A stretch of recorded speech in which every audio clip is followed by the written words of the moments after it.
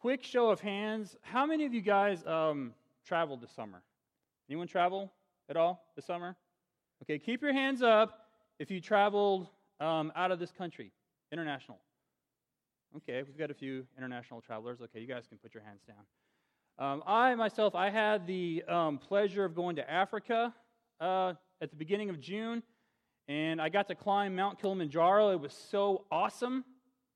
I got there, and I got to look at an orphanage for the purposes of having a mission trip there. So my goal was to scout it out, and I plan on having a mission trip in Africa here soon.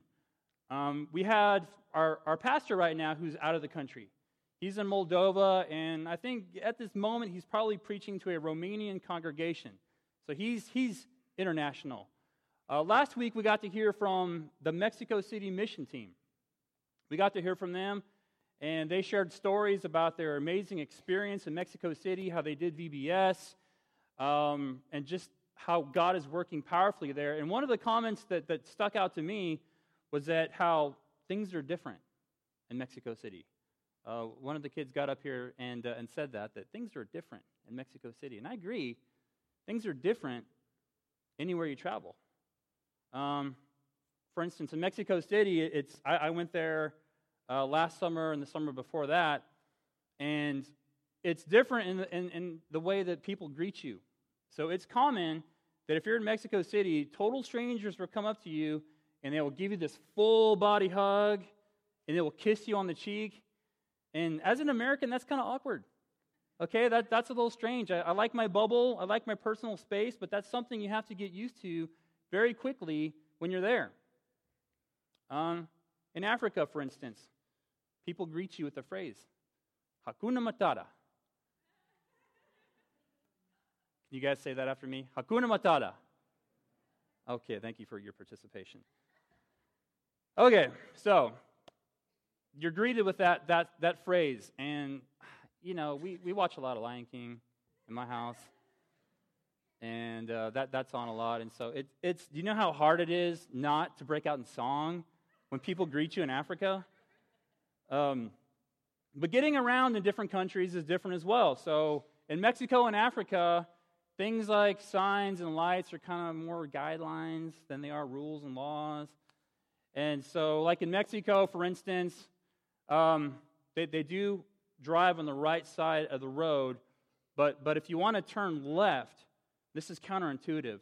So in America, you want to turn left, you get in the left lane, and you put your turn signal on, right? My wife's always getting after me about that, not putting my turn signal on. So you get in the left lane, and you put your turn signal on. Now in Mexico, if you want to turn left, you get over to the right lane. And so this is like a moment where you get really close to God because you're in the right-hand lane and you see the light turn green and you go to your destination hoping and praying that the cars that are coming in your way don't hit you. So that's kind of counterintuitive. In Africa, they drive on the right or the left side of the lane. Being in different countries means you hear different languages, it means you eat different food, it means you get around different, you're around people who just do things differently. And this idea of things being different is much of what Jesus taught about. Jesus being from a foreign land, from a foreign country, being king of this country, much of his teachings revolved around, one, he's king of this country. He's not just a citizen there. He is king of this country. And so his teachings revolved around demonstrating his authority. And two, it revolved around talking about, well, the kingdom of God is like this. The kingdom of God is like that. And he used a variety of stories called parables to illustrate, well, what the kingdom of God was like. Jesus ushered in a new kingdom, and as Christians, we are citizens of this new kingdom. Now citizenship is much different than just visiting. So becoming an actual citizen of a country is very, very difficult. So it was easy for Kate and I to be citizens of the U.S. because, well, we were born here. By virtue of the fact of being born here, we were lucky enough to automatically claim American citizenship. My daughter was the same way. Born here in Georgetown, automatically an American citizen. My son Dax, little different story. He was born in Taiwan under Taiwanese citizenship, And so he was a citizen there, and he became an American citizen because he was adopted by American citizens. So by virtue of having parents being U.S. citizens, he was able to become one after the process of adoption. But what if you're from a foreign country, you're not being adopted, you live there, you grew up there, and you want to move over here and be a citizen permanently? And that's more difficult. The other day I was talking to a friend, and she said, and she grew up abroad, and she moved over here in her mid-20s, and she was talking about the process of citizenship. And she said that first of all she had to get her green card, and then after getting her green card she had to wait 3 years before she could apply for citizenship. Now 3 years is pretty short. Sometimes you have to wait 10 years, sometimes you have to wait more than 10 years, but she had to wait a long time to just even apply for citizenship. Once she was able to even apply, they checked her background, and then she had to schedule an interview where she came in and she demonstrated her ability to write and read and speak English. And then after that she had to do what's called a civics test. And so she had to answer questions about how the U.S. government works. She had to answer questions about U.S. history. And that meant that she had to name 3 local congressmen, the name of some senators, the name of our governor, and the name of all the U.S. Supreme Court justices. I would fail that test if I took that today. Now, after passing the test, well, she had to wait several weeks to find out if she passed or not. But after she found out she passed, she had to come in and swear an oath to our country. And so being naturalized as a citizen meant she had to renounce her former country. She had to renounce her former country and come in and pledge allegiance and swear an oath to this new country. Now, she described that moment as a sad moment. And I want you guys to think about that. Think about if you grew up in a foreign country and you have fond memories there and traditions and your family's there and you're moving to a new country and all of a sudden you're asked, you have to renounce that. You're no longer a citizen of that country anymore. That would be a sad moment. And so traveling and visiting is one thing, but changing citizenship is much more difficult. It means that you have to change your loyalty, your language, your culture, your traditions. And physically, we are citizens of America, but spiritually, we are citizens of the kingdom of heaven. This means that we are to renounce our spiritual and emotional loyalties. It means we are to change the way that we speak to those around us, to learn new ways of getting through life. And one of the biggest civics tests, if you will, is found in Matthew 16. Matthew 16, 13 through 19, this is a part of the text where Jesus had been teaching a lot about the kingdom of God. The kingdom is like this, the kingdom is like that. And he's having a conversation with his disciples. When Jesus came to the region of Caesarea Philippi, he asked his disciples, "Who do people say the Son of Man is?" And they replied, "Some say John the Baptist, others say Elijah, and still others, Jeremiah or one of the prophets." "But what about you?" he asked. "Who do you say I am?" Simon Peter answered, "You are the Messiah, Son of the living God." Jesus replied, "Blessed are you, Simon, son of Jonah. This was not revealed to you by flesh and blood, but by my Father in heaven. And I tell you that you are Peter, and on this rock I will build my church, and the gates of Hades will not overcome it. I will give you the keys of the kingdom of heaven. Whatever you bind on earth will be bound in heaven. Whatever you loose on earth will be loosed in heaven." And so that central question right there, who do you say Jesus is? That is a question that everybody must answer in their life. Who do you say Jesus is? And that question must be answered with all of your heart, all of your soul, and all of your mind. And some people said, well, John the Baptist, Elijah, Jeremiah, you're definitely someone special. People agree that you are someone special. We're going to say that you're a prophet. That's a safe answer right there. But Jesus also wasn't interested in what other people say. He was interested in What do you say? And that's when Peter chimes in with confidence and clarity. You are the Messiah, Son of the living God. And so I want to take a sidebar for a moment and talk about Peter in the Scriptures. And often Peter is the example of what not to do in Scriptures. And if you read on, right after this story, you'll see what I'm talking about, but that's another sermon. And I want you to think about if you lived in the times of Jesus, if you were one of his disciples, and the gospel writers are finishing out the gospel several years later, and there's stories about you in there, and you're often used as that example of what not to do. But I thank God for Peter, because this is a guy with zeal. He's a guy with noble intentions. He's a guy that just wants to get it right, but somehow he bungles it up. But Jesus was patient with him, just like you and I. I think we can all relate to Peter here. Even though Peter messes up a lot, here he's used as a positive example. And Jesus applauds Peter, saying, Peter, you get it. You get it, Peter. You know exactly who I am. You answer that. It's not just an intellectual thing. You're not just checking the checkbox. Like, you know. And Jesus knew his thoughts. He knew his heart. And he knew, Peter, you get it. You got it. And so he goes on to say, he introduces a word, this word called church. Now, this word church is only used twice in the Gospels. And that word church, the original language is ekklesia, and that means gathering. Gathering in the name of Jesus. And coming to terms with Jesus in your life is central to kingdom citizenship. It is central to our faith.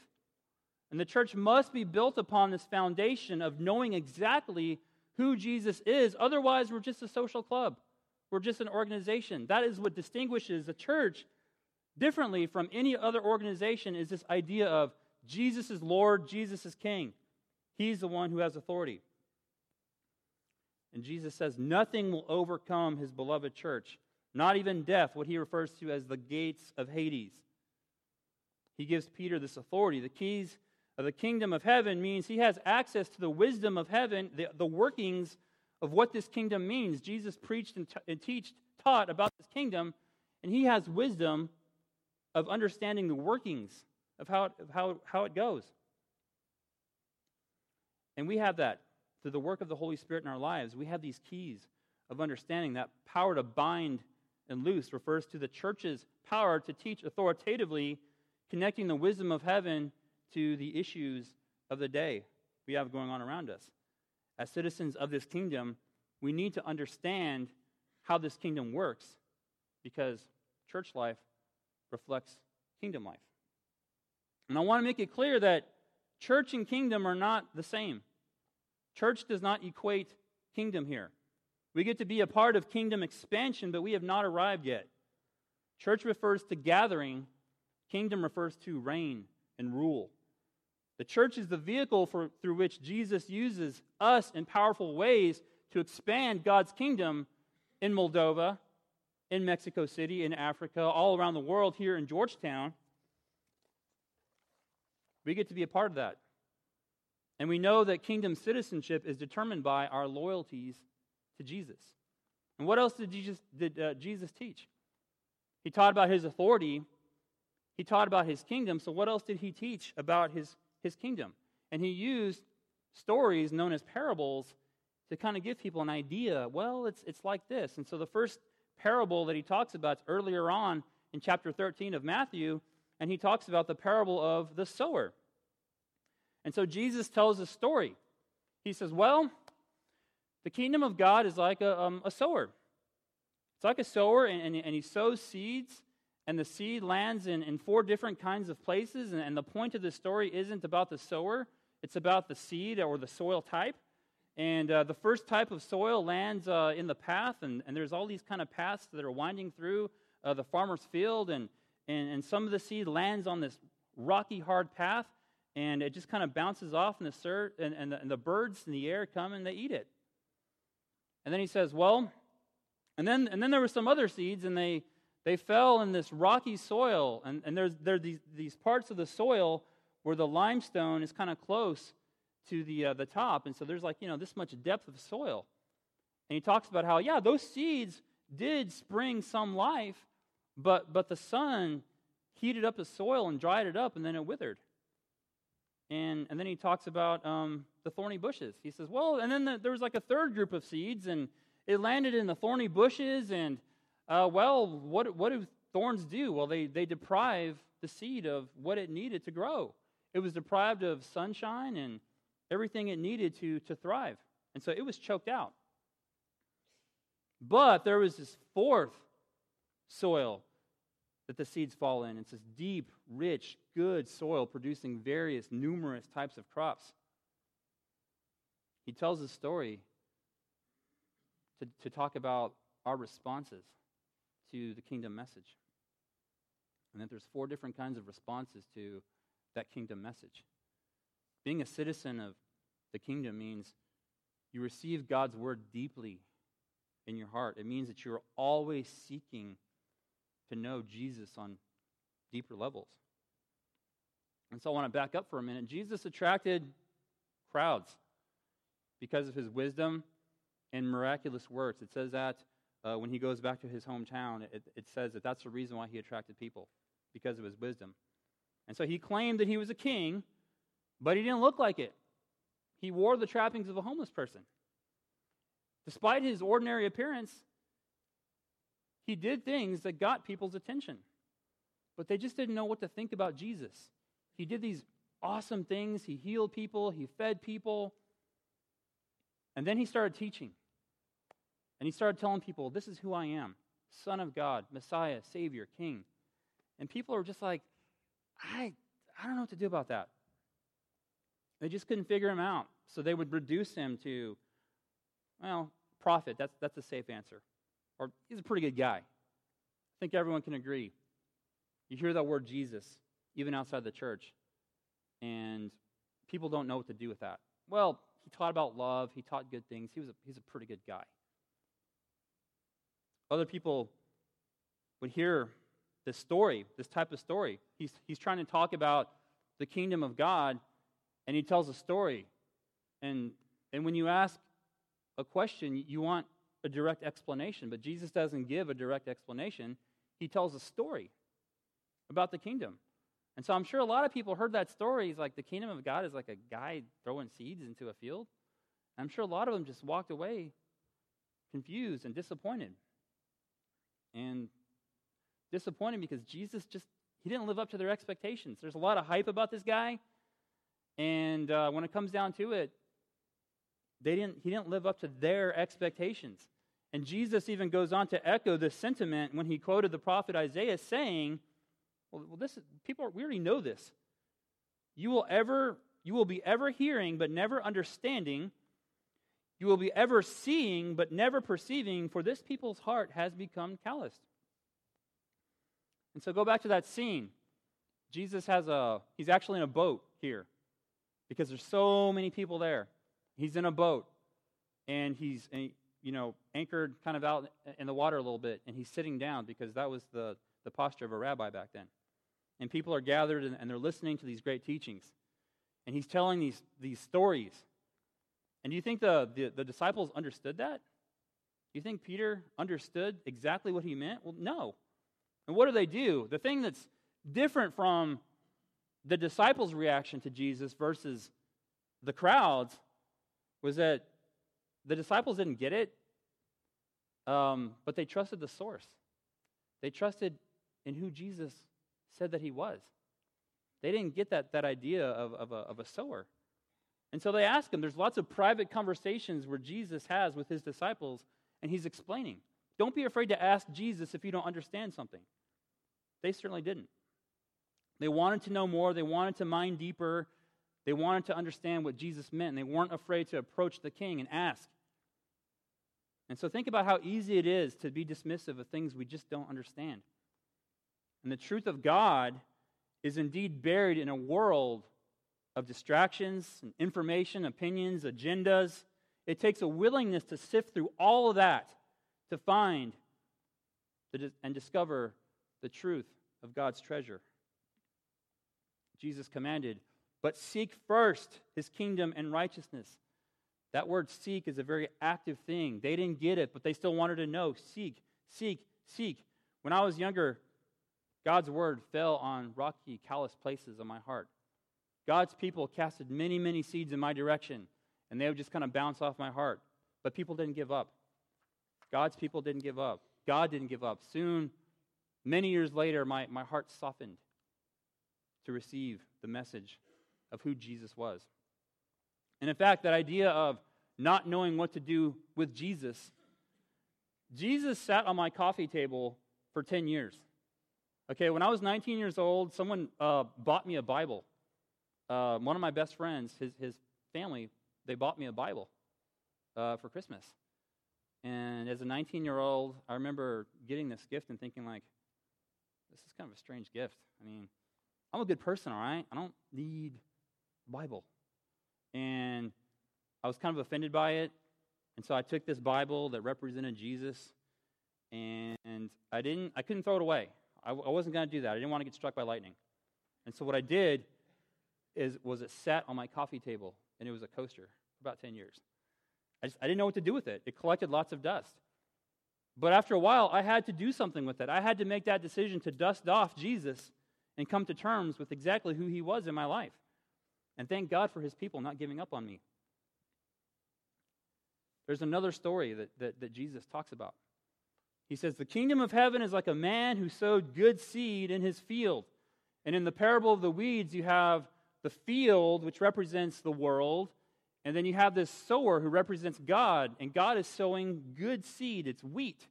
He's sowing wheat, and the wheat grows a little bit, and then an enemy comes in the night, under the cloak of darkness, under the protection of night, and sows another kind of seed. And the next day, they see weeds growing in there, and the sower's like, I didn't plant those weeds. An enemy did that. And the helpers asked Jesus, or the owner in this case, well, can we go pull up the weeds? And he says, no. Let the weeds and the wheat grow together. He says, let them grow. And so the idea of the story that Jesus is conveying is that the kingdom somehow is in the world, the field, and somehow the kingdom is superimposed in the world. It's like this invisible thing. We don't really know where it is. We can't really point to it. You can't draw lines around it. It's not tangible. But somehow the kingdom is superimposed in the world. The kingdom is growing and expanding as weeds attempt to hinder growth. They keep growing in tension with one another. There's this tension of the wheat growing and the weeds are growing, and their whole goal is to frustrate the effort of the wheat. But there's a harvest time. Jesus talks about a harvest time. It's a metaphor for final end-time judgment, a time of reckoning. And that means that there will be a time where the wheat is separated from the weeds, and the sheep are separated from the goats, and the good fish are separated from the bad fish. At harvest time, the citizens of God, of God's kingdom, are separated from the citizens of the enemy. That there is this judgment, and that's not a thing that is preached about much in church. It's something that's avoided. It makes people feel uncomfortable. But I feel as pastor, it's my job to preach the full counsel of God's word. Yes, Jesus is Savior, he is King, he is High Priest, but he is also divine judge who will pronounce his judgment upon the world. There will be a day of reckoning. And it makes no one happy to talk about that. He uses this phrase, weeping and gnashing of teeth, to evoke the horror of this final judgment day. Earlier on, Jesus says, but small is the gate and narrow the road that leads to life. Only a few find it. He says that on this harvest day, it's going to involve a separation of many from God. And remember that phrase, gathering, a gathering of those few into close, intimate fellowship with Christ, by Christ, to Christ. Gathering, ecclesia. Those devoted to Christ will be gathered to him. In another set of parables, Jesus compares the kingdom of heaven to a mustard seed and yeast. He tells this parable to communicate that the kingdom is actively expanding, but a little bit goes a long way. Tiny is effective. And this tree image of the mustard seed being one of the smallest seeds grows into this towering tree, conjures up Old Testament imagery of passages that picture a great kingdom as a large tree with birds flocking to its branches. Jesus is drawing a connection between small beginnings and the glorious end of his kingdom here on earth, its future glory. Yeast, on the other hand, doesn't grow like the seed. It expands, it rises, it transforms, it permeates. It transforms the batch of dough from within. Mustard seeds suggest growth, and yeast suggests transformation. The kingdom is expanding and transforming. This is both an interior thing and an exterior thing. This is something that both happens inside of us, this growing and transforming.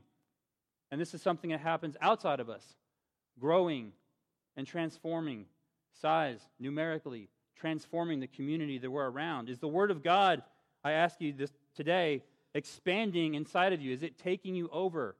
Is it expanding into your thoughts? Is it taking over the way you think about things and people? Is it transforming you? Are you allowing God to use you to expand his kingdom, to transform life around you? And this last parable set is the parable of the hidden treasure and the pearl. And back then, they didn't have safe deposit boxes. And so what they would do is they would take their valuables and they would bury them on their property. And so think about, you have a land like Israel, and it's ravaged constantly.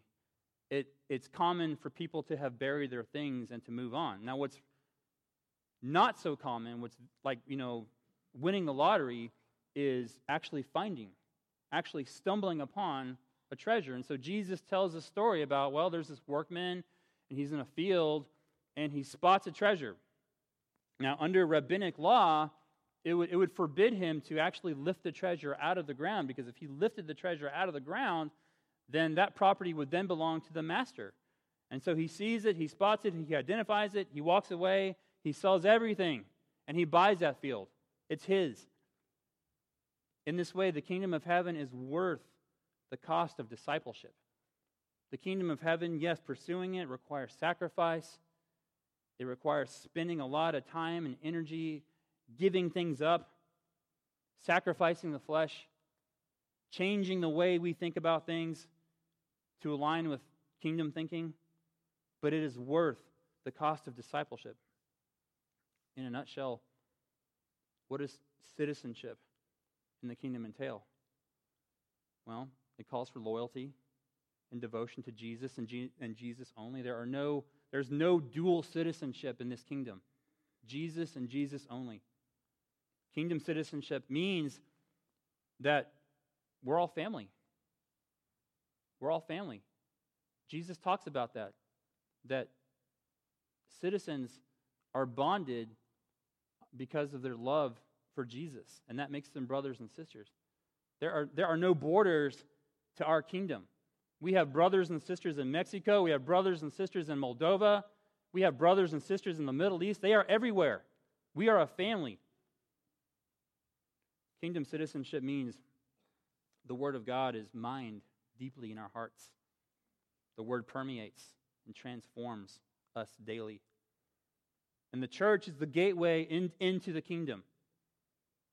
Kingdom citizenship means we have an enemy who is actively frustrating our efforts. Guys, have you ever been involved in church ministry before? You know what I'm talking about.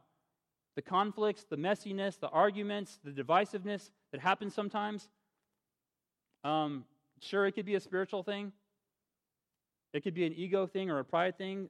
The enemy doesn't care. All the enemy cares is that he frustrates the work of kingdom expansion. And none of that's from God. But we have that guarantee, that promise, that no matter how big our egos get, no matter how many arguments we cause, nothing is going to overcome the church. That God wins in the end. In the end, the church prevails and God wins. And so that's for that reason, well, all kingdoms have a currency. They all have a currency. And our currency is mercy and forgiveness. Church life is messy. We talked about life groups earlier. Sometimes things can get messy. But our currency is forgiveness and mercy with one another. It's belief and faith. The currency of the world is idols and distractions. the language of the world, every country has their own language. The language of the world is deceit and lies. We live in this era of lies where people just lie to each other and they live in lies. But the language of the kingdom is prayer, where we understand truth. We understand the truth of what reality really is and how to love God and other people. Let's pray.